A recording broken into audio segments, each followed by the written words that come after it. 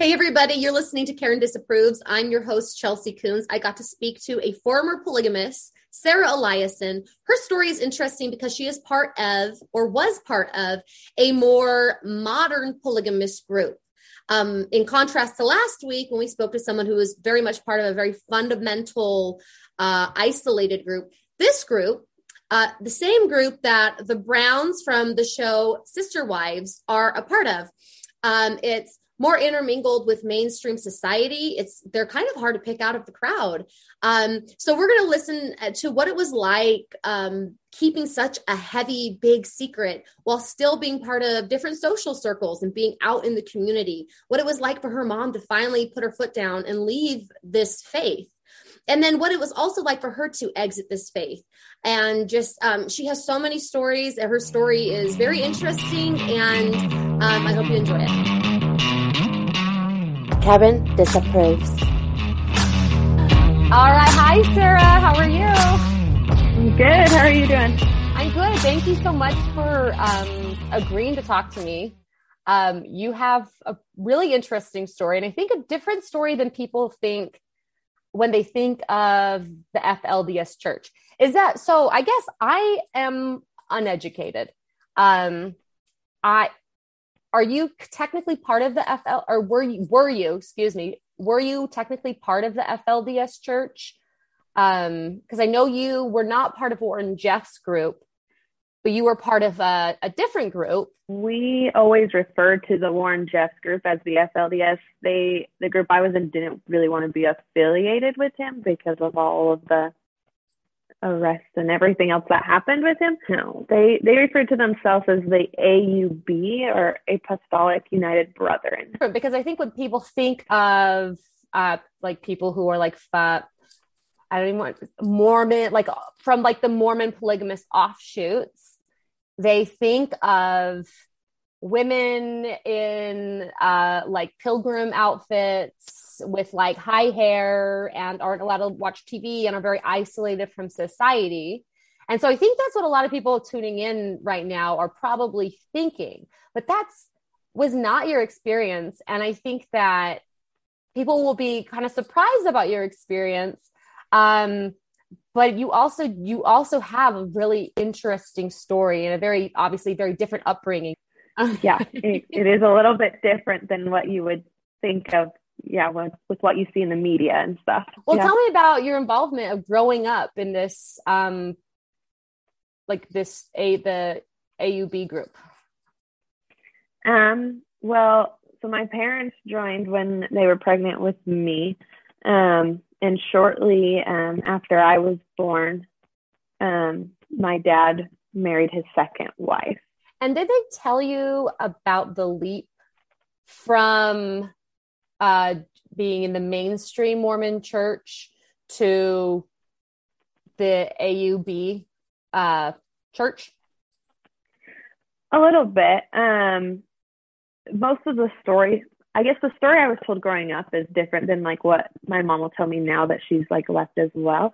But growing up, it was my dad met somebody in Provo, actually near BYU, who had several wives and was part of the AUB group.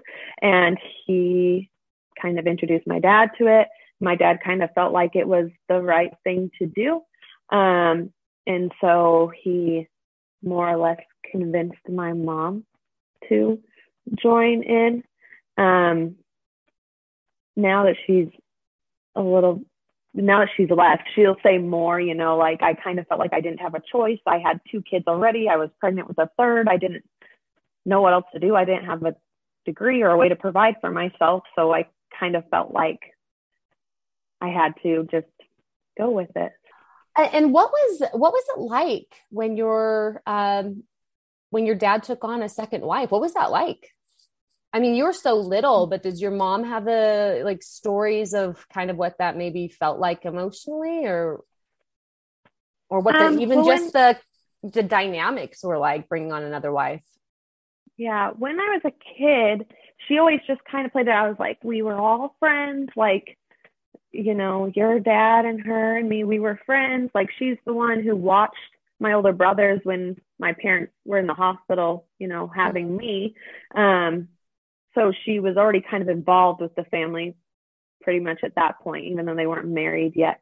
So it was always kind of just displayed as we were already good friends. So it wasn't a big thing, I guess, is how it was always portrayed to me. Right. Now she kind of feels, I think, a little bit differently about it, or she tells me a little bit differently. She probably feels like she can open up a little more now, because probably when you're in it, you feel like you kind of got to protect the practice a little bit, is what I would think. Yeah, I think that. And I think she also wanted to protect us kids too, and not treat her any differently. And I do think after a certain amount of time, I do genuinely think they were good friends after a while, because you kind of share some things in that. And so I think they were friends to an extent. And so was she sort of assigned to him? Was it arranged, or how did that meeting happen with your second mom? It was not arranged, because she was not originally part of that group either. She was, I think, Catholic. So that's that elite. was kind of, that's that's like way out there. I'm pretty sure my dad and her met at work, I want to say, or through work somehow. And the way my mom always said it was like, the man could kind of say, well, I have a revelation or whatever to marry this woman. And some men will say, like, ask permission, like, is it okay if I marry this second woman or whatever? So it was always portrayed that he kind of asked if my mom was okay with that. But I think at that point when he asked, they were already hanging out all together frequently and stuff. And she probably knew it was coming. She probably understood that that was like the expectation of being in the church, maybe. Yeah, I think so. Because I know there was somebody else at some point. I don't know how old I was, because I've only heard this story now that I'm older. But there was at some point where my dad asked both the wives, my mom and the other one, to marry some other girl. And they both were like, no. Whoever she was, I don't know. They just were not okay with. Oh, okay. So they had some boundaries of we all need to agree upon who's coming into our home.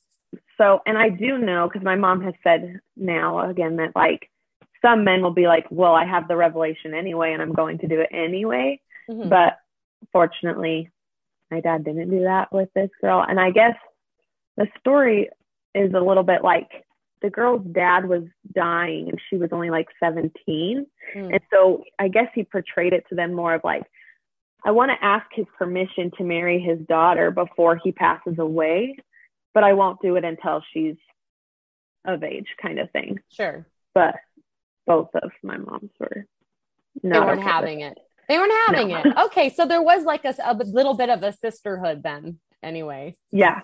I think there was. What dynamic did you see in the home between just like, did they both work outside of the home? Did one stay at home? How does, because I mean, two families in one. I mean, that's like how many siblings total were there eventually, or how many kids? So there's only 8, which is fairly small for polygamous families. Yeah. Because actually my other mom was unable to ever have kids. She wasn't able to. So because of that, they were all biological siblings. Okay. So my mom stayed home with us, and then the other mom, she lived with us until I was about 5, I think. And then she moved to an apartment just because the house was getting crowded, and she had a job and went to work every day and that sort of thing. So. And she moved in next door to you guys? No, she actually lived fairly, like, probably 25, 30 minutes away, which is kind of different because most polygamous families will either buy houses like on the same block, or they'll all live in one gigantic house. And then what was your dad like?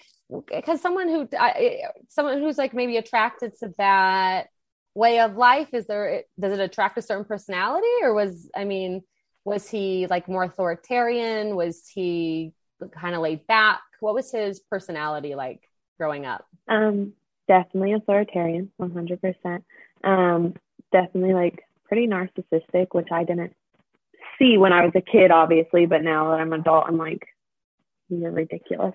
Mm-hmm. But yeah, very authoritarian. He also just was he very much wanted to like portray like, I have this big family and I have all these kids and they're all great and well behaved, and my wife homeschools them and does all this great stuff, but he didn't really want to be a part of it much. Right. He would spend most of the time at my other mom's house because it was quieter. Was your mom a little bit more submissive then, I'm assuming? Yeah, I think she still kind of had like a more authoritarian like parenting style towards us kids, but I think with him, 100%, I think she was submissive. I think she tried sometimes to fight things. Like, she did not want to homeschool us. And so we went like back and forth. Like, I went to school for first grade and fifth and sixth grade and then ninth and up. So those other years I was homeschooled because my mom would really push it for us to go to school because she really wanted us to have the social interaction.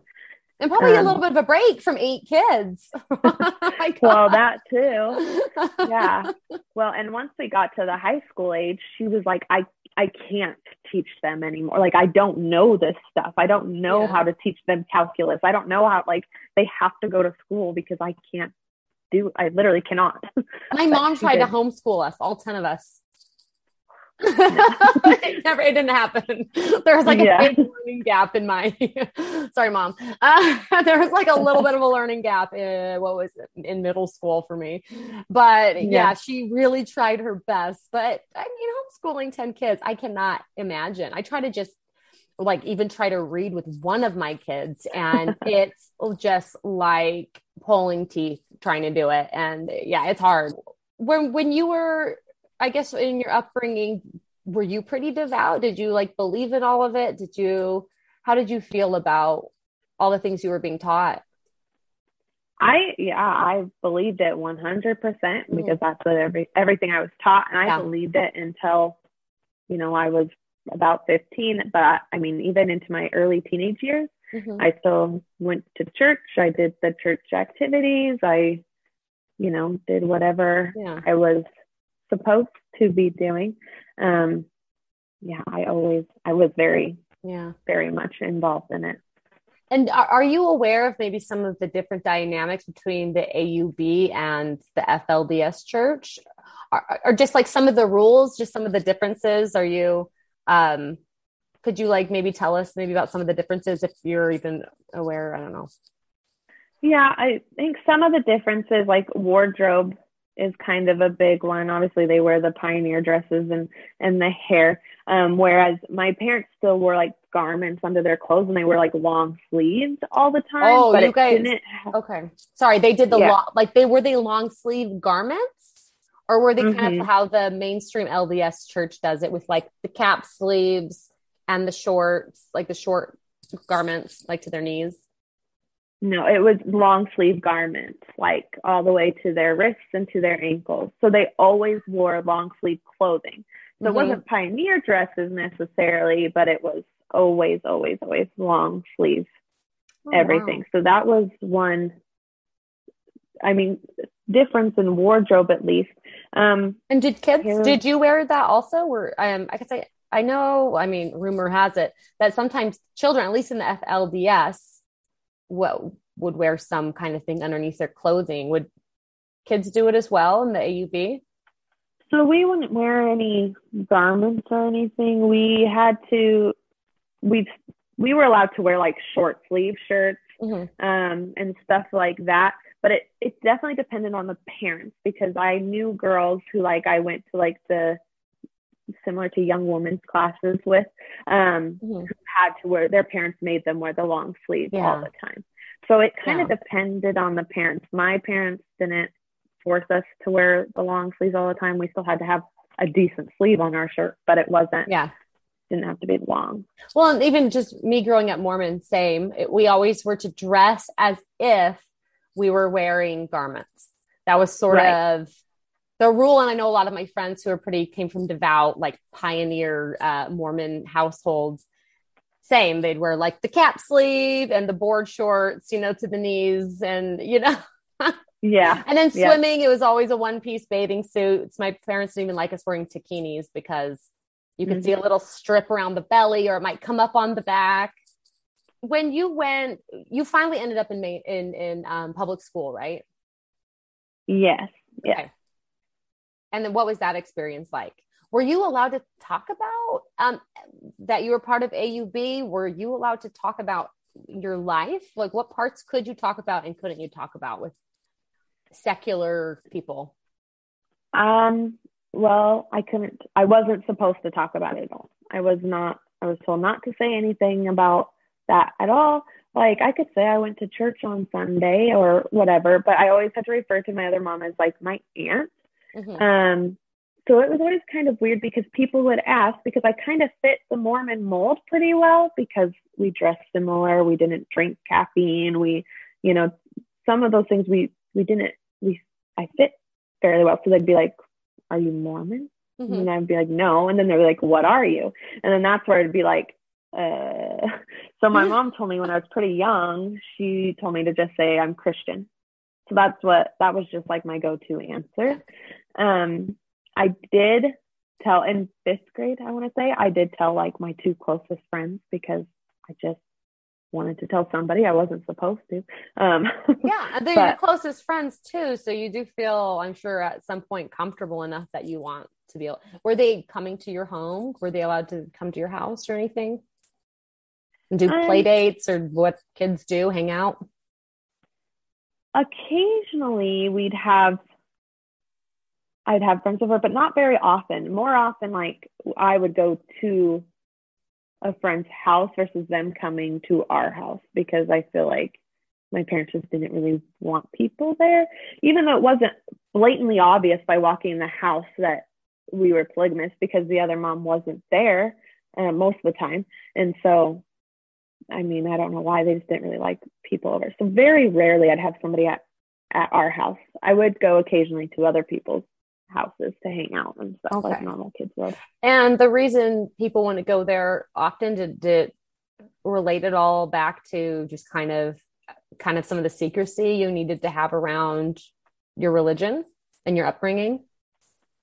I think so. And I think it kind of got to a point for my mom, and I could be wrong, but I feel like she kind of got to a point where she was so secluded because she was just with her kids all day, and she didn't have much of a life outside of the kids in church, that she just didn't really want anybody else there. Like it just felt awkward and uncomfortable.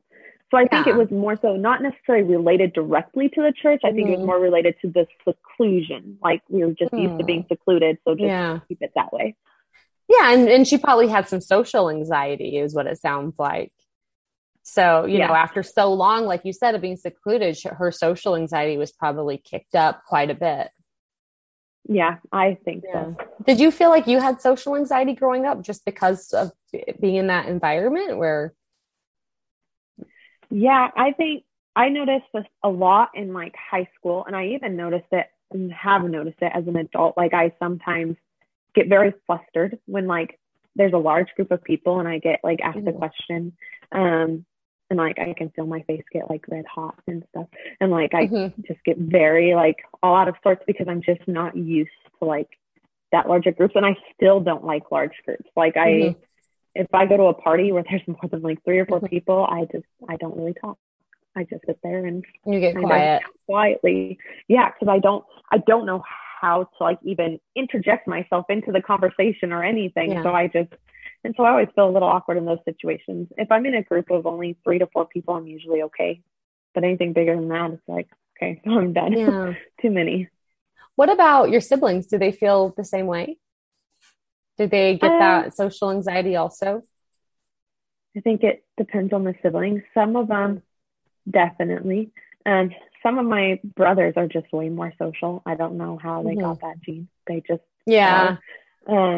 But I definitely think like all of us to an extent have some sort of anxiety from all of that. And I feel like even if they won't admit it, most of my siblings have some sort of mental health issue going on that really could use some help. But But I think mental health, even in that group too, was very, very like taboo. You didn't really talk about it. You didn't do anything about it. My younger brother, one of my younger brothers, had like extreme separation anxiety from my mom when I was younger. I mean, he was probably 4 or 5, and she would go to the store and he would scream like the whole time she was gone, like full on freak out, panic attack scream. And my mom has told me now, like, she wanted to try and get him help and get him on medication and stuff. And my dad told her no. So things like that, like, it just wasn't, none of that was ever taken care of. And so even like most of us, I feel like the mental health issues are very well hidden. You can hide them fairly easily, but like he definitely has that. And one of my other brothers has stuff too that I feel like never was taken care of because it was taboo to do so. Do you think part of it was that there was like this fear of authority a little bit because there was this secrecy that had to be around your upbringing, and seeing doctors sort of exposed a little bit of that, and being medicated kind of gave up a little bit of control to some degree. Does that make sense? Do you think, am I onto something? Yeah, I think that's definitely part of it, because doctors ask questions, like they should. I also think a lot of it too, especially from my dad's perspective, was like, if it's a legitimate problem, then God will fix it. Like, let's just pray about it and God will fix it. Like, and I mean, that was the same way when my other mom, because she passed away when I was 15, like when she had cancer, it was God will fix it. Like, that's just it. Like, really? So that kind of leads me to some of my questions about her passing. So when she passed, was she not doing any kind of chemo or any sort of getting any treatments? So she was getting some, and it was all very like, us kids really had no idea. We had some clue of what was going on. Like, we were told that she was sick, but she was definitely going to get better. Like 100% she was going to get better. Obviously she did not. She did do chemo because that's why they told us, because she, lost her hair and she wore wigs and stuff. But what I've been told now after the fact, just actually a couple of years ago, my mom told me that my dad wouldn't even let her get the mastectomy because then she would no longer be a whole woman. And that like could have meant like, if she were able to have kids, maybe if God healed her and she was able to have kids, like she wouldn't have her breasts anymore, and like that would be a problem. And so like she didn't get that because my dad wouldn't allow her to do that. And so I do think, like, from a medical standpoint, it's like a mastectomy, which was like clearly medically necessary. Yes. Was like that. Because breast cancer. Yeah. It makes me think that smaller things, he kind of had the same mindset, like God will just fix it. Sure. I mean, and that's huge. Getting mastectomy, that's huge. Yeah. And to not allow that, because I mean, it's a little bit of a tell into one, kind of the men calling the shots. Did you feel that way? Is that accurate? The men were just kind of used to calling the shots in that culture, in that environment. 100%. Calling the shots, turning everything over to God. And then also, it also is a tell into what women are valued for. And it's just the fact that they can bear children. Right. Exactly. Yeah. Like, it's just sad. Yeah. Did you feel that growing up? Did you feel like you were, like, that was your duty as a woman, that sort of was your purpose, that you were, or that's all that you were kind of useful for? Did it make you feel that way, or did you have a healthier outlook on it? I don't know. I don't want to put that story in your mouth. I'm just kind of hypothesizing here. No, I definitely felt that way. I thought, I'm going to grow up, have kids, be a stay-at-home mom. Like that was 100% my narrative. I mean, it was expected of me to do housework all the time. I mean, I remember like when my parents would occasionally go out of town, even I would have like panic attacks because as the oldest girl, I knew everything fell on me. Like I knew that. And so before they would leave, I would like have meltdowns because I'm like, I can't. I'm 12 years old, 13 years old. And now I know that it's going to, like, those things were already being placed on me at that age. Yeah. But I definitely always thought that that's what I would do. And then I've been kind of shocked, like, since I've had my own child and like, I'm a teacher, so I have summers off, like how difficult it is for me in the summers to just be home with my child. Like, don't get me wrong. I love her to pieces, but like I kind of miss having that thing that I do for myself that I enjoy, Yes. And so yes. I was shocked that I didn't enjoy staying home for those 2-3 months as much as I thought I would, because I always thought that that's what I wanted, because that's what I guess I was always told that I wanted. Yeah. And that's very, in a lot of ways, very similar to my upbringing. Obviously, we share some of the similar backgrounds and the similar teachings where women, we have kids and we are stay-at-home moms and we have a lot of kids. My mom had 10 biological children and then she adopted 3 more. So like that was the dude. I love my mom. I love you, Mom, so much. I just, but it just it's part of my story, but a fantastic mom. But that is what was very much ingrained into us, was that example of you have children and they are 100% your life. And you probably saw that with your own mom, how doesn't sound like she was very secluded, very isolated.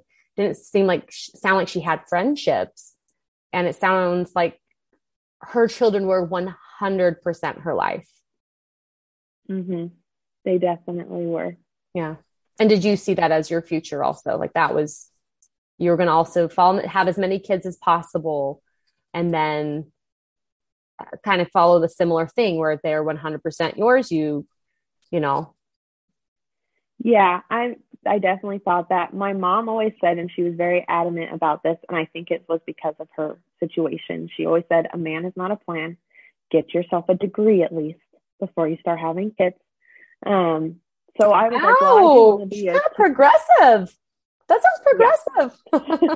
Yeah. She's awesome. Like, for as much crap as she put up with my dad for all those years, like I think she tried very hard to help us be as normal as possible.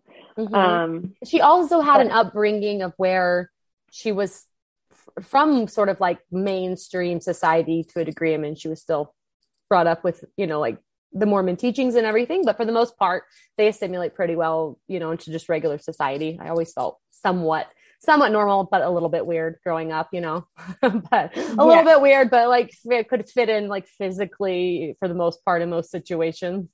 But but she had that exposure anyway.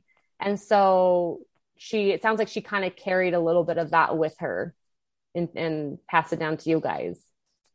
Yeah, I definitely think she did. And I think part of it is she didn't want us to end up in the same position she was in, which, I mean, really panned out for me because, I mean, I left my first husband and I had a job and I could provide for myself because a man is not a plan, and I had my degree. And there we go. Chills. A man is not a plan. Do you hear that, ladies? Sorry, Abby. Because I'm in the other room like... I mean, my current husband knows that, though. It doesn't matter how much you love them. It could work out. You could spend 60 years with each other, but you never want to be in the position of, if it doesn't pan out, then you don't have any resources, or, you know what I mean? And it sounds like you do, obviously, because a man is not a plan. Yeah, that was ingrained into you. That's so, you guys are so progressive. I kind of like it. Your mom sounds fantastic. Oh, she's awesome. For everything that she went through, she's awesome. But yeah, a man is not a plan. Yeah. always been the thing. Well, and I still feel like that. And I tell my husband too, I'm like, you never know what could happen. Like you could get in a car wreck and I could be left tomorrow with no husband. Like I really hope that never happens. Yeah. But I want to make sure I can take care of myself and my Sure. kiddos. Like You want to be, and then also, I think, like you said, your mom felt really isolated, and I'm assuming she wasn't working out of the home, or that can feel. I only have 3 children, and if I don't have other endeavors or other things that I am doing outside my children, I start to feel like just run completely raw, and I lose touch with myself. And so I think that just having something that you love and that you're passionate, no matter what, even if your husband is the main provider of the family, if you need to have something that keeps you in touch with your identity or who you are, or to like pursue or to be passionate about. Yes, yeah. I 100% agree, because she was secluded, and I think she was definitely she was depressed, like 100%. And it's been really great now because she's been divorced for just over 2 years, I think now. And we've just seen all of us kids, because we'll talk about it behind her back, but we're we've seen the progress in her. Like she is so much happier now, and she's doing things for her, and you know, she's providing for herself. And she got this is the most silly thing, but she never had a nice washer and dryer. She always had used crappy ones, whatever. And she finally bought her first brand new washer and dryer, and she was ecstatic. And so things like that, it's just great to see that she's improved so much. Oh, that's an awesome story. So she left. Did she leave the church 2 years ago, or she left your dad 2 years ago? She left my dad 2 years ago. She stopped attending the AUB, I want to say around the same time I did. I think it kind of, when my other mom passed away, it kind of faded off. She told me, and I can't remember what it was, somebody said something over the pulpit at church that she was just like, I can't do this anymore. This is ridiculous. And she told me what it was, but I don't remember now. So she kind of stopped attending, and slowly stopped wearing the long sleeve clothes and all of that. And then it was actually, she had to get, and this could be pure coincidence, but I don't think it is. She had to get a hysterectomy because all of my aunts and my grandma have all had them because of uterine cancer. So it was her turn. It was her turn to get it done. And shortly after, within a couple months, is when my dad was like, well, if you're not going to, come back to this group, and if you're not going to allow me to marry other women, then I'm done, kind of thing. So part of me she can't produce anymore. And so it's her worth in his eyes has probably diminished. She can't give him babies. That's her purpose. Right. And even though she was too old to have babies anyway, most likely, it's still the idea of, if God really wanted it to happen, it could still happen if it needed to. But he let her go ahead with it. He didn't discourage her removing it. Not really. Not that it appeared outwardly, at least. If he said things to her that we didn't hear, I don't know. But it seemed like he kind of went with it. But it was also he wasn't around a lot, because after my other mom died, he already spent most of his time at her apartment, and after she died, he just started spending most of the time at his office, supposedly. So most nights he'd stay there. He built himself a shower in his office and had a futon and stuff, so he still wasn't even around. So my mom probably just arranged for it and just went for it without, she kind of, I think at that point, stopped asking permission. So he wanted all the kids, but not really the responsibility. He kind of was like, hey, I'm doing the Lord's work. I got all these people passing on down my name, but I'll work a little bit, but I'm going to be hanging out at my office. I don't want to be around the chaos at all. The normal things that come with parenting. Yeah. Yeah, exactly. He did, to an extent, he did provide money and stuff like that. I mean, he did do that, but he didn't want to do any of the normal parenting things that he should have.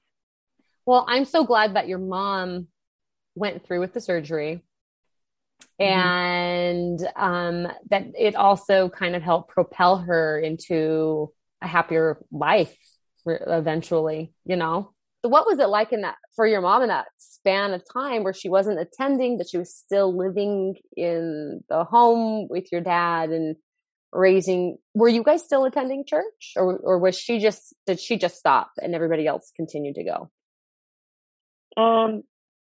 She stopped, and so most of the kids stopped. Okay. Because we would go with her. If he wasn't home to take us, then so he wasn't even going to church with you guys. Well, he was going, but he wouldn't necessarily come and pick us up for it. So we all kind of stopped going at that same point as well.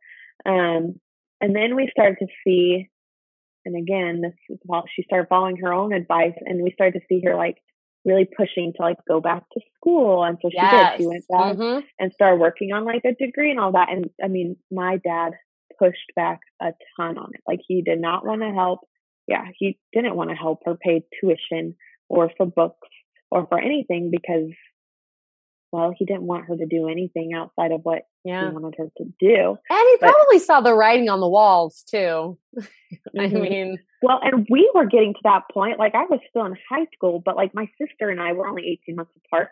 And we started like having discussions like, do you think she's doing this so she can like get out? Like we were having these conversations because we were suspicious. How did you feel thinking that because I'm sure you have a lot of mixed emotions when it comes to your dad since he was kind of not around a lot. So how did that feel when you're like, do you think she's trying to leave him? Was it kind of, you're like excited for her, or was that like scary for you guys or sad? It was exciting for us older kids. I think it has been, and it was really hard on some of my younger siblings because, like I said, my youngest siblings are 18. So they were still a bit younger when all of this started happening and kind of moving forward. So they had a much harder time with it than us older kids. The rest of us older kids were like, yeah, go mom. So we adjusted it. And I think we've kind of gotten to the point where we're like, he's not going to be there for us when, we need it. He's only going to be there if it makes him look better. So we've kind of we had all kind of accepted that at that point. The younger siblings really hadn't. Yeah. And so I think, you just were more aware. You had lived through the experience and you kind of had different expectations probably for your dad at that point. Yeah. And I'm sure you had seen your mom probably seeming depressed or seeming lonely, Yeah. And I mean, you can just tell, when somebody isn't happy. And he wouldn't ever or would rarely come home, and we were just like, this isn't, we were smart enough to know that wasn't how it should be. Right. And up until this point, did you see yourself having a husband and a sister wife or two? Yeah, I think I saw myself doing that up until I was probably 14, 15. Yeah. Was that an exciting thought for you, or was that a terrifying thought? I know an outsider looking in, I'd be like, and I'm sure maybe you even at this point think the same thing, but that as a kid being raised as that's what happens, was it just like a positive thing that was going to be happening in your life? Yeah. I mean, it was always portrayed as like a built-in best friend, like it's great kind of thing. And it was always definitely in all like the classes that we would do with just the girls and stuff, like, this is what you're meant to do. Like, you might feel a little bit nervous when you get to that point, but you'll be fine, kind of thing. And so I don't know that I felt any super particular way about it. I know that I kind of always wanted to be the first one, because I always got the vibe from a couple different families that we spent a lot of time with, that the first one was kind of the favorite, more or less. Wasn't that way with my dad, but a lot of them were. So I always kind of knew, like, I wanted to be the original. Yeah. You wanted to be wife one. Yeah. Right. Well, and that's the only one that's technically legally married too. Oh, okay. The rest of them aren't legally, because you can't. It's against the law. Yeah. So the rest of them are only married through the church records and stuff. Kind of similar to like a temple filling in the Mormon church. So they're all married that way, but legally with the state, they're not. Yeah. And so I also wanted to be the one with the legal marriage. Sure. You wanted your kids to have health insurance. Yeah, minor. Some important. Yeah, but really minor. Really, really minor. So, okay. So your mom's sort of transitioning out. And is this, and then you're also in public school. And is this kind of the point where you also are starting to question everything? Yeah. I mean, at that point I was 15 and that's when I started dating, and I wasn't supposed to, so I was bad. But, cause similar to the Mormon church, we weren't supposed to do serious dating until we were 18. We could go on like group dates when we were 16, that kind of thing. And that was just the rule my mom set up. Not everybody believes that way in the AUB, but my mom, again, I think she really pushed for things to be semi-normal for us. Yeah. She probably didn't want you, like you said, she wanted you to get your education. And so putting those rules in place of not getting serious with anybody would kind of help facilitate that, maybe. Yeah. So I started dating somebody, and I was like, I just remember feeling like I couldn't imagine sharing this person with anybody else.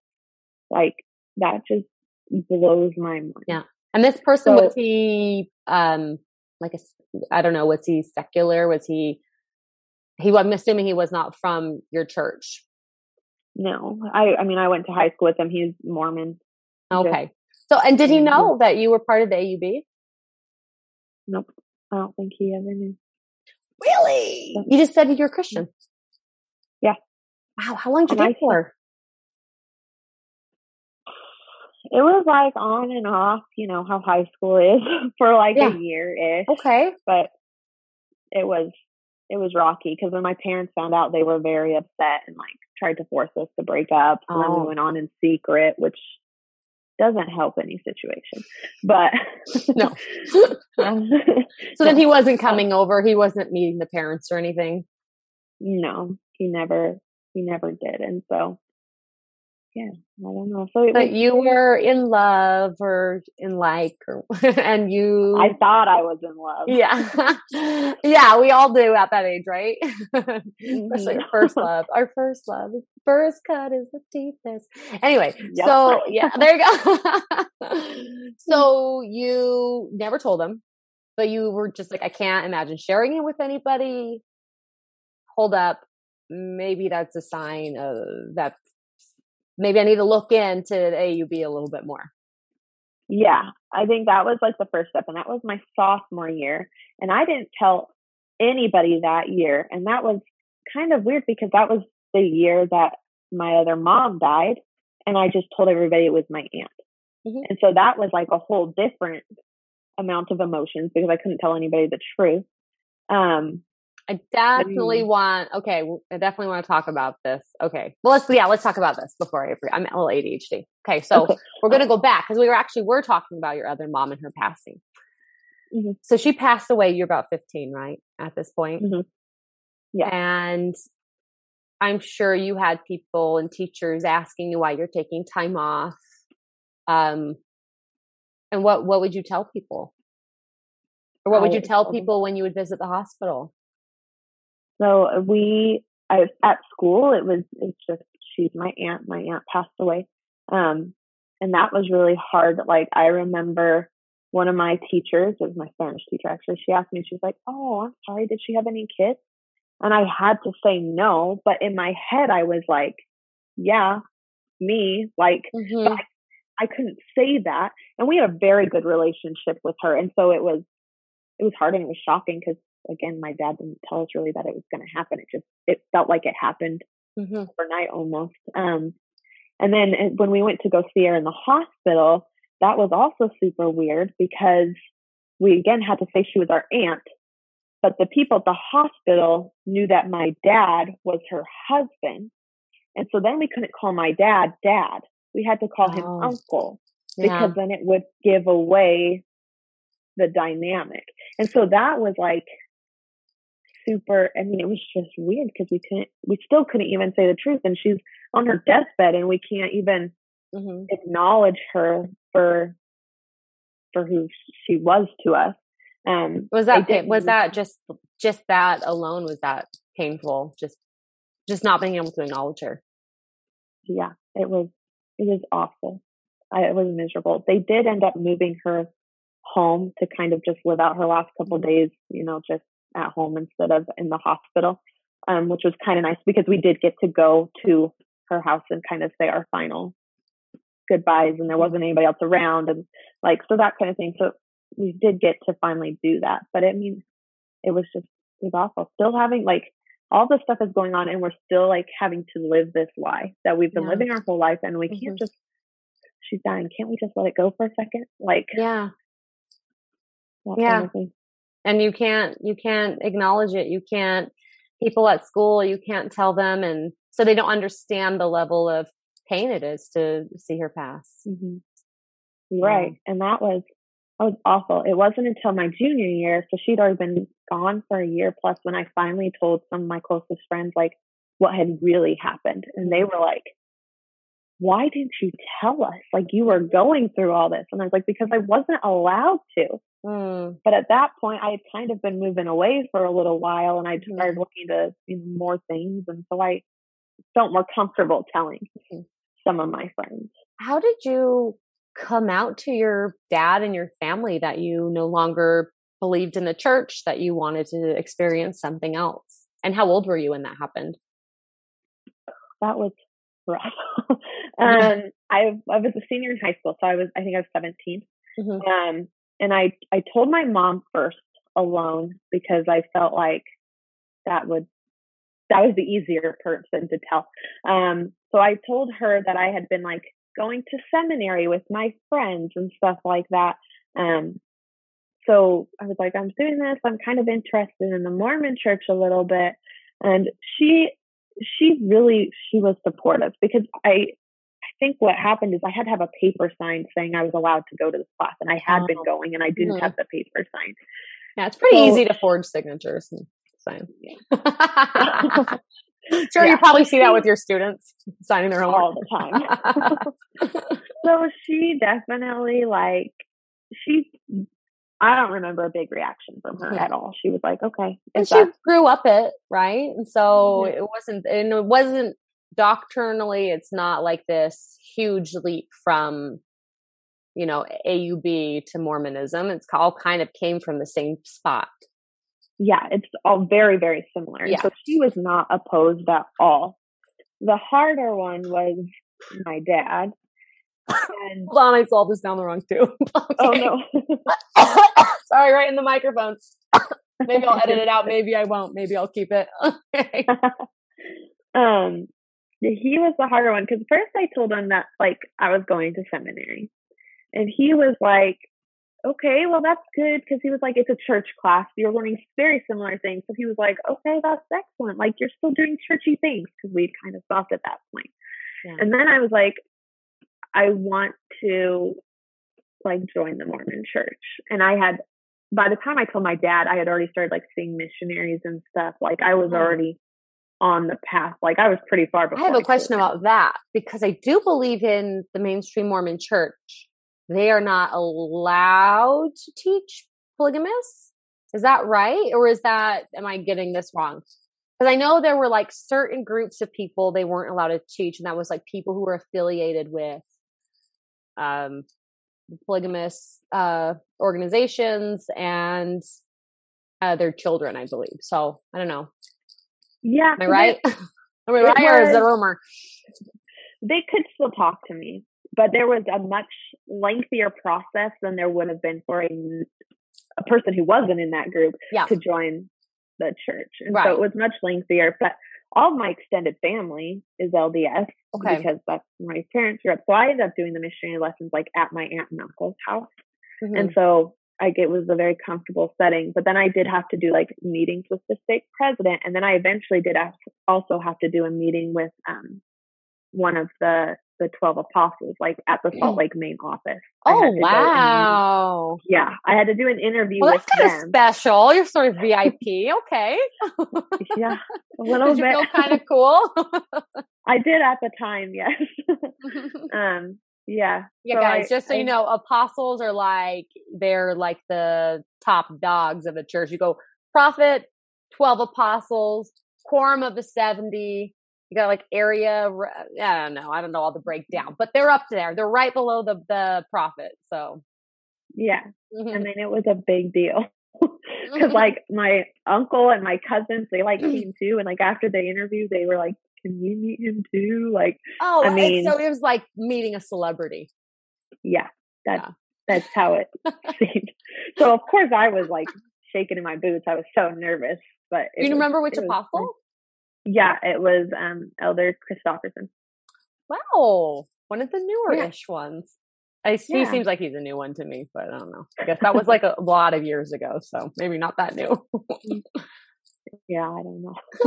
But yeah, so I did have to. I guess I had to take more steps to get there than most people, and they did highly recommend that I move out when I joined the church instead of staying in my parents' home. At this point?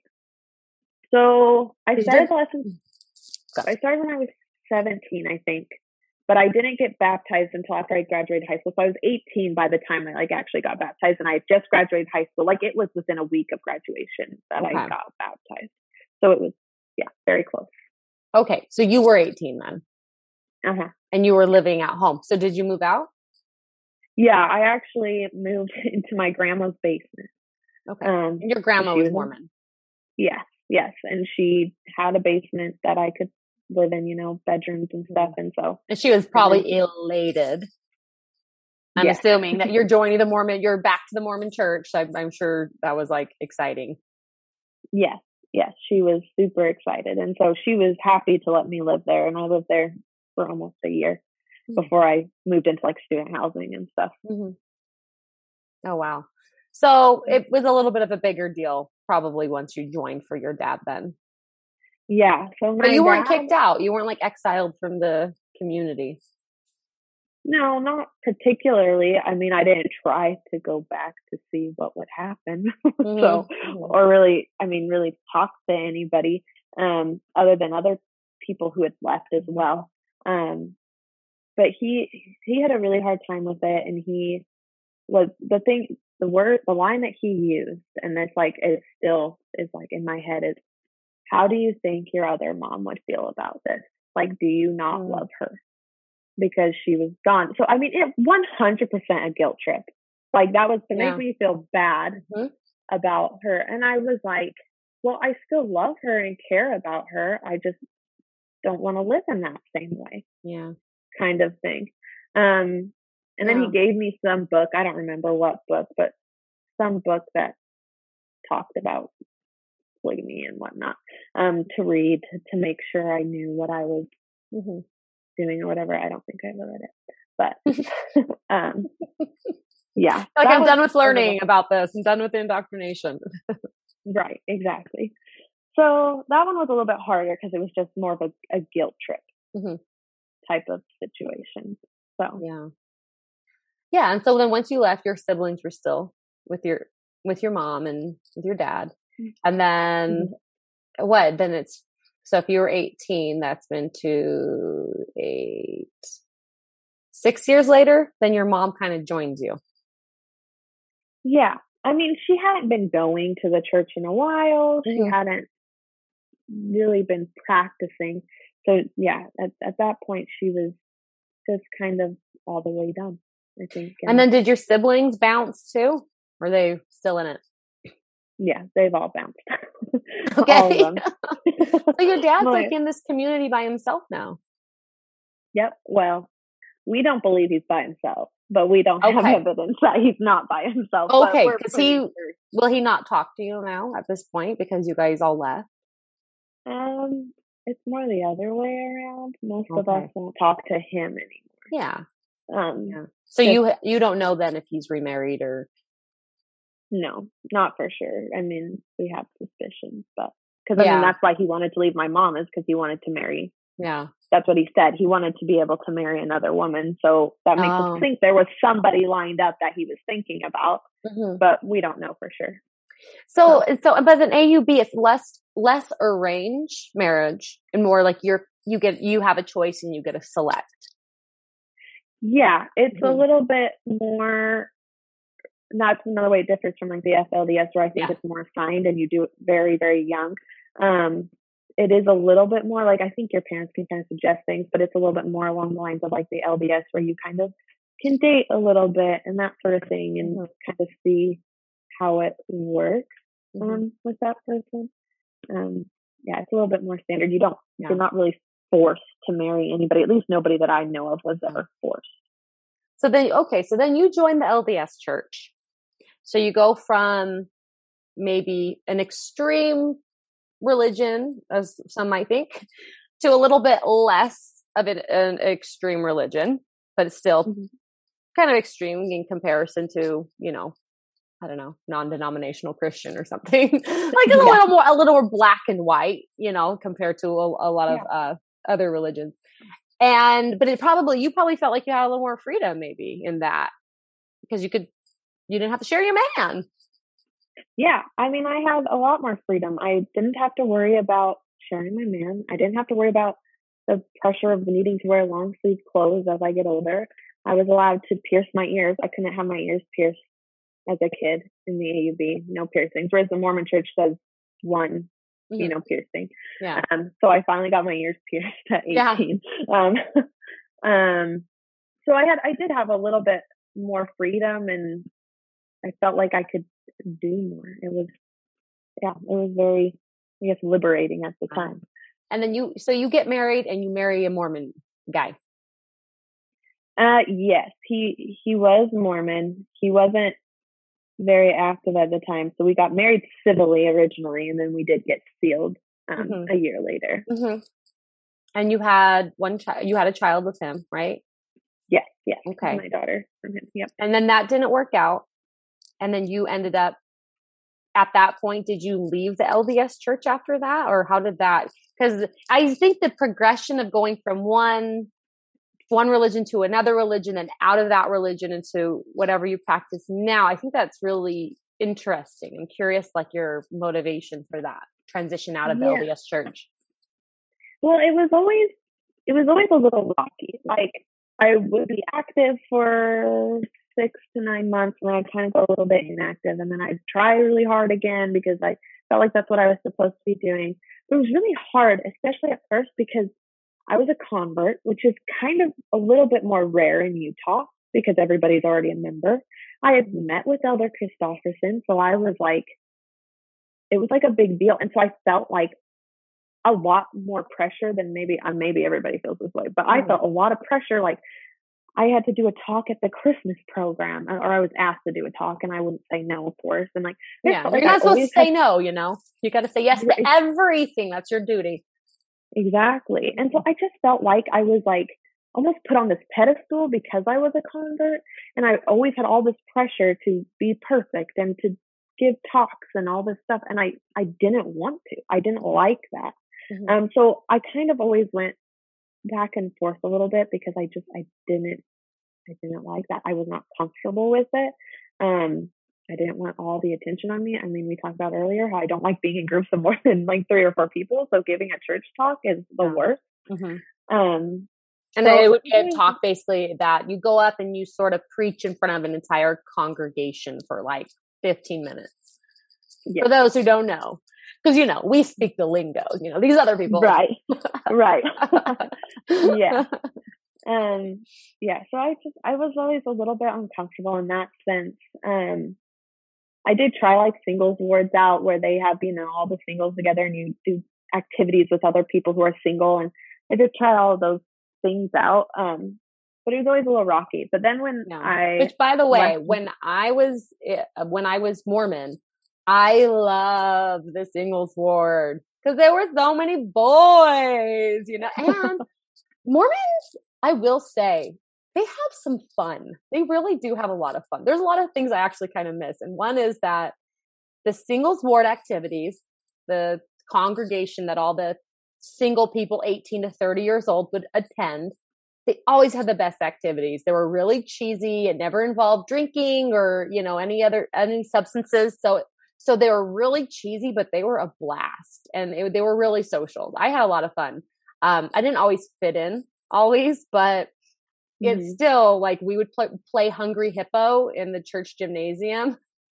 Adults, like you have a bunch of 25-year-olds on their bellies on these rolling, I don't know what, and then on these dollies, and then you're trying to catch a bunch of, and you just look around, and you're like, we are adults, and none of us are intoxicated, and we're doing this on a Friday night. So I kind of missed some of that cheese. That stuff was fun, but my husband hated it. My husband absolutely hated going to the singles ward. So everyone had different experiences. Yeah. Yeah. I mean, I enjoyed some of that too, to an extent, but then again, I don't love huge groups of people. So it wasn't a great social thing for me necessarily. Yeah. But then I met my husband while I was in college, my ex-husband. We got married. We got sealed a year after we got married. And he got into drugs. He was into drugs before we got sealed, I'm pretty sure. And so that's when I left him, and I was 10 weeks pregnant with his kid. Oh my God. Yeah. Oh, I can't imagine. Yep. I have heard stories of people, getting divorced while pregnant and like that. Oh, because the hormones are already high. I mean, I just bawled my entire pregnancy, and I'm really angry the whole time. And so I can't imagine that emotional toll that must have taken on you. That must have been so scary. It was terrifying. I didn't like it, but I also I wasn't willing to at that point, I still really cared about him, and if I wasn't pregnant, I probably would have stayed with him and tried to help him. But I wasn't willing to put a child through that. And I wouldn't do it, especially as a teacher. I had seen kids who had parents who had died of overdose or gotten arrested. And then I was like, I can't do that to my own child. Good for you. Good for you. That is such a hard decision, especially in that state. But it sounds like you made the right decision. And that would have been 100%. Such a difficult decision to make. Yeah. It was. Good job. Go you. Oh, thanks. But that was also all of that. I'm pregnant. I'm trying to go to church, but I'm a young single woman going to a family ward because I'm pregnant. So I don't fit in the singles ward anymore, but I don't fit in the family ward because I'm I was 23. I'm 23 and pregnant, and I'm at the family ward alone. I didn't fit. So the family ward, let's explain to all you outsiders. The family ward is basically the congregation where people with families or over 30 attend. And it's a lot of old people or young families. And it would have been an awkward place for a 23-year-old single woman who's also pregnant. It's just an awkward combination for sure. But also you don't want to go where all the single people are. Everyone's a bunch of horn dogs and trying to get married. And then they're like, what about you? Oh, I'm pregnant. I don't know. This is how we should start off a relationship. That might be a difficult sell there. Yeah. Yeah. Well, and I think also the other hard part with all that too is a lot of people just assumed that I had gotten pregnant out of wedlock, which is a huge no-no to have any sort of sex out of wedlock, right? Oh, I didn't think about that. You're so right. Yeah. That's what I would have been like, pregnant girl, what'd you do? Did you talk to your bishop? Right, exactly. And so then it was also kind of awkward in that sense too, whereas I promise you I was married when I got knocked up. Yeah. But situation complicated, that's for sure. Yes. Yeah. So that was kind of the beginning of leaving. And then I thought back to I looked back through pictures and I could start seeing where my ex started getting the scabs from the picking from the drugs. So it started getting bad. Oh, okay. But I could see the scabs starting before we even got sealed. And that was a hard thing for me because I was like, okay, there's all these prophets or people who stake presidency, people who interviewed him, saying he was ready to get sealed, supposedly, but he was on drugs. Like, you can see the scabs on his face in pictures around that same time. And so just also, I'll explain the terminology sealed for everybody else. So a sealing is, if you are, well, everyone gets sealed if they go through the temple, but basically it's getting married in the eyes of God. So it's like making it legal in the church. So you can get married outside of the church, at a courthouse or just a regular, whatever. You can get married legally, but the church doesn't recognize it as basically a real, you need that religious ceremony to make it kind of valid within the church. And often if you have a civil wedding, you have to wait an entire year before they'll allow you to be sealed, to make it that religious ceremony and to have it on the church records as you are officially spiritually married. All right. There you go. So did you guys have to wait a year to get sealed? Yeah. We got sealed on our 1-year anniversary.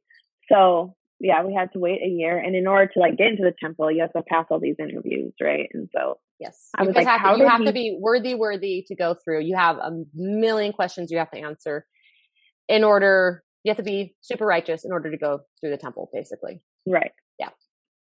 Super righteous. Yes, you gotta be super righteous. Yes. That's where it gets complicated. Yeah.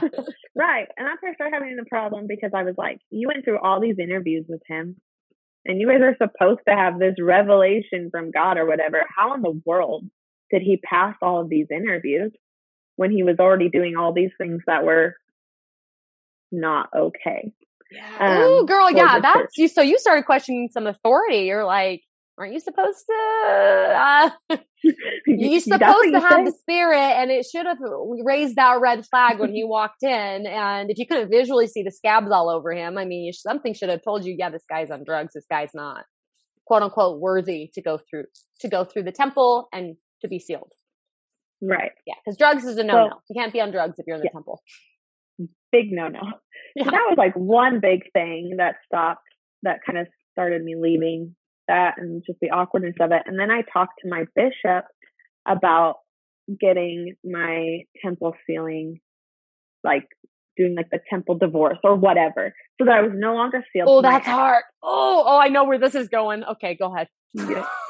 So, and I was told, and this was the end for me, basically. I was told that I could not get divorced from him until I'm ready to marry another man in the temple, because I cannot get to the highest kingdom or whatever in heaven unless I'm sealed. So I'm sealed to this other guy. I need to stay sealed to him until I'm ready to get sealed to somebody else. And I was like, that's bull. Yeah. Like, you cannot tell me that I have to stay married in your eyes to a meth head so that I can go to, like, there's no way. Yeah. So you civilly, like, right. So you civilly divorced him.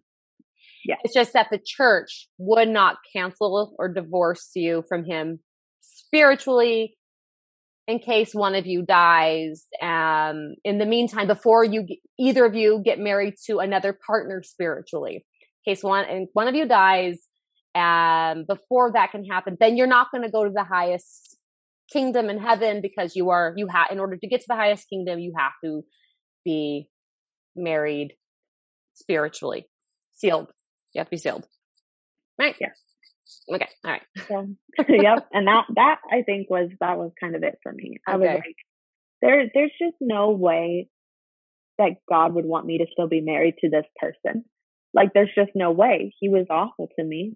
He was doing drugs. I mean, so I was like, I can't do this anymore. And so that was kind of the final straw. Yes.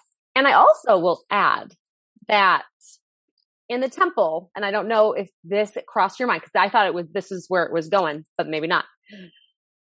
A man can be sealed to more than one wife in the mainstream Mormon church. This always made me crazy, but I always when I was in it, I was always like, there's a plan, it's all going to work out, which I would tell myself about all this stuff made me crazy in the church, right? I'm like, it's all going to work out all the time. So basically, a man can be sealed to more than one wife, which means he's a polygamist in heaven, which means you're back to polygamy. Okay. There you go. So he could go and Yep. marry 4 other wives. One could die. He's still sealed to that woman who died. And so then he marries somebody else and is sealed to her. And he also had divorced you. So he's now married spiritually to 3 people, even though civilly he's not married to 3 people anymore. So when he dies and everybody goes to heaven, he now has 3 wives on the other side, even though one of his wives did not want to be with him on earth. And one of his wives passed. And then one of his wives is probably like, I don't want to be married to you and 2 other women in heaven. But anyway, that would always make my blood boil when I had friends going through divorces and they're like, they won't let me divorce him, like spiritually. And sometimes if someone gets remarried, they are also not allowed to spiritually divorce still. So they have to get special permission to get that divorce and then to marry their new husband in the temple. So, yeah. Anyway, I'm not trying to offend anybody who might be practicing. It's just, these are just facts. Like these are just facts we're laying out. These aren't like people just get scared when it's anything that doesn't paint things in a good light for the church. But I mean, these are just facts. These aren't like crazy. Look it up anywhere. I mean, it's when you're, this is just facts. So, okay. Yeah. Okay. So this was not cool with you. This is not cool. This guy you were done with, you had to stay spiritually married. You felt like God was like, no matter what, you're stuck together until you find a man to rescue you from him, basically. Yeah. And that was the straw that broke the camel's back. Yep. That was it. Like I was done. I didn't continue going. I stopped wearing the garments. Like I was just, that was it. I was done with it because there's no way. I could not believe that was something that God would really want for me. Yeah. So I just, totally. And so then from there until now, how'd you meet your now husband? Now you're like a career woman. You teach 5th grade. You're kind of like it feels like it's a big leap from sort of your upbringing to where you are now. Yeah. It is a little bit, it's a lot different. I met my current husband. I actually, his story is a whole mess, but, we've been together for several years. We got married just over a year ago. And that's been great. And I've been teaching this in my 6th year. Religiously speaking, like I do still believe there's a God or some sort of higher power. Most people just give them the name God.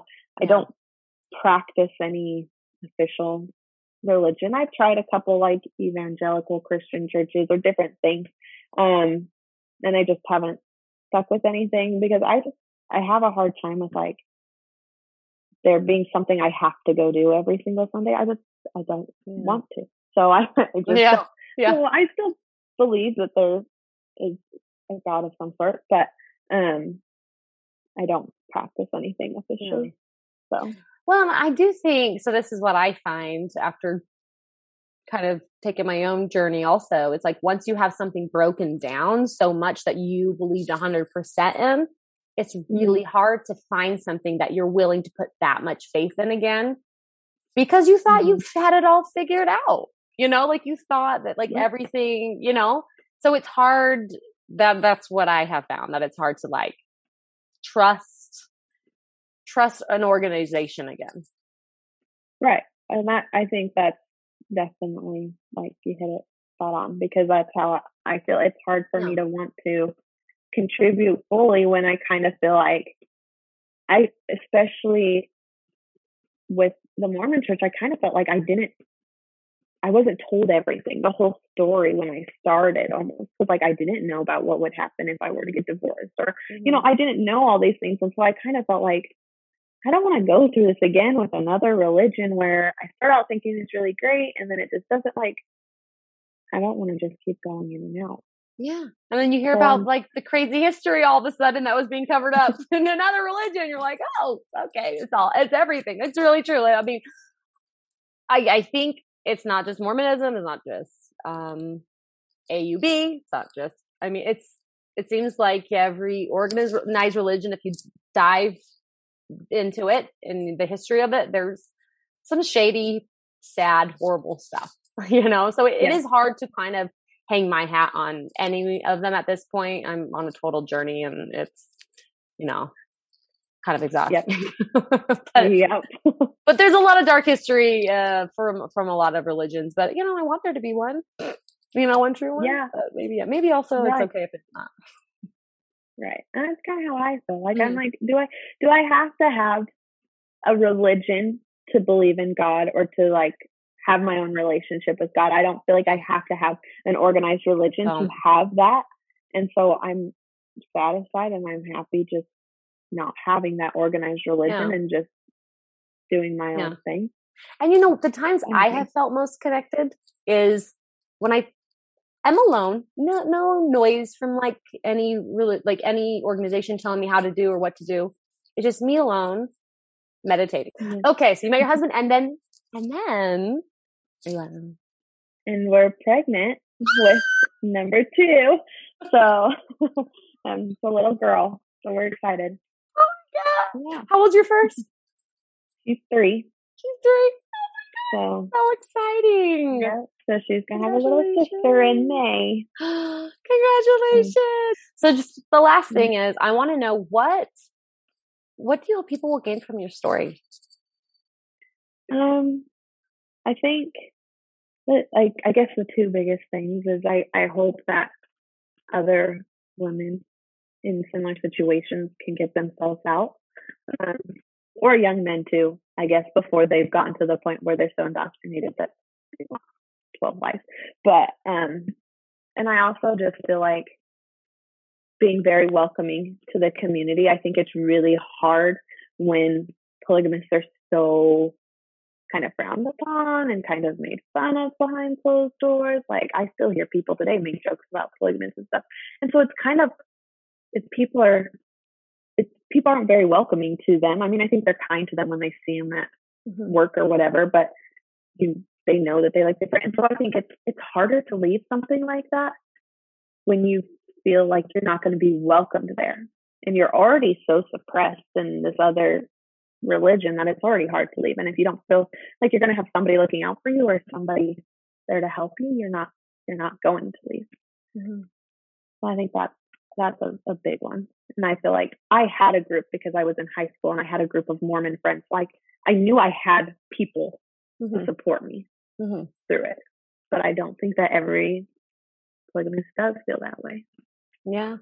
And also I think there can be some shame around it, like you said, for people. I mean, even you coming out, I know you had said you don't really share your story a lot because you don't know how people will take it. And how do you feel like people will take it when they hear that this is a lifestyle that you were raised in? It still makes me nervous. Like I mean, it makes me nervous all the time to even say anything. And I don't often unless somehow it just comes up. But, and like, it makes me a little nervous even like doing this, like, will parents of my students hear this and like think negatively on me and like not want to be in my class or something like, and I'm probably overthinking it, but like, I mean, it does make me nervous. And a large part of it is being told for so many years not to say anything. I think. So it still makes me nervous even now, even though I've been out of it for 8 years. Yeah, and you're worried maybe what people will think of you. But I feel like your story, so much of it, I think makes up like your character, part of your character. I mean, it was your upbringing. And I think that same way about how I was raised as well. I wouldn't change it for anything because I gained a lot from it and I feel like I'm stronger for it. And I think your story is the strength that you had to have to go from being in kind of an extreme religion and to coming out of it and coming out a winner. Because I mean, the way you're living your life, like you have so much going for you and you're doing well, like you're doing very well in life. And so I think you should be proud of how you were raised. I think you should be proud of where you came from and where you are now. And if people want to judge you negatively for it, You can have him talk to me. I'll mess them up. Just kidding. There you go. But I will talk to them. There you go. But I don't want you to ever feel ashamed of your story, because your story is special and it's unique and it's part of what makes up who Sarah is. And I love that you're owning. I love, like, right now you're owning your story. And I hope that brings some kind of empowerment to you. It does. I was very nervous before, and I'm actually feeling really good now. So good. You should. Your story is incredible, and you're incredible. So thank you so much. And I also want to remind everybody something that you said, and you said to me on the phone too, is like the amount of loneliness that comes from that. And to keep that in mind, you never know who you're sitting next to at school, or who your coworker is, or who the family is down the street.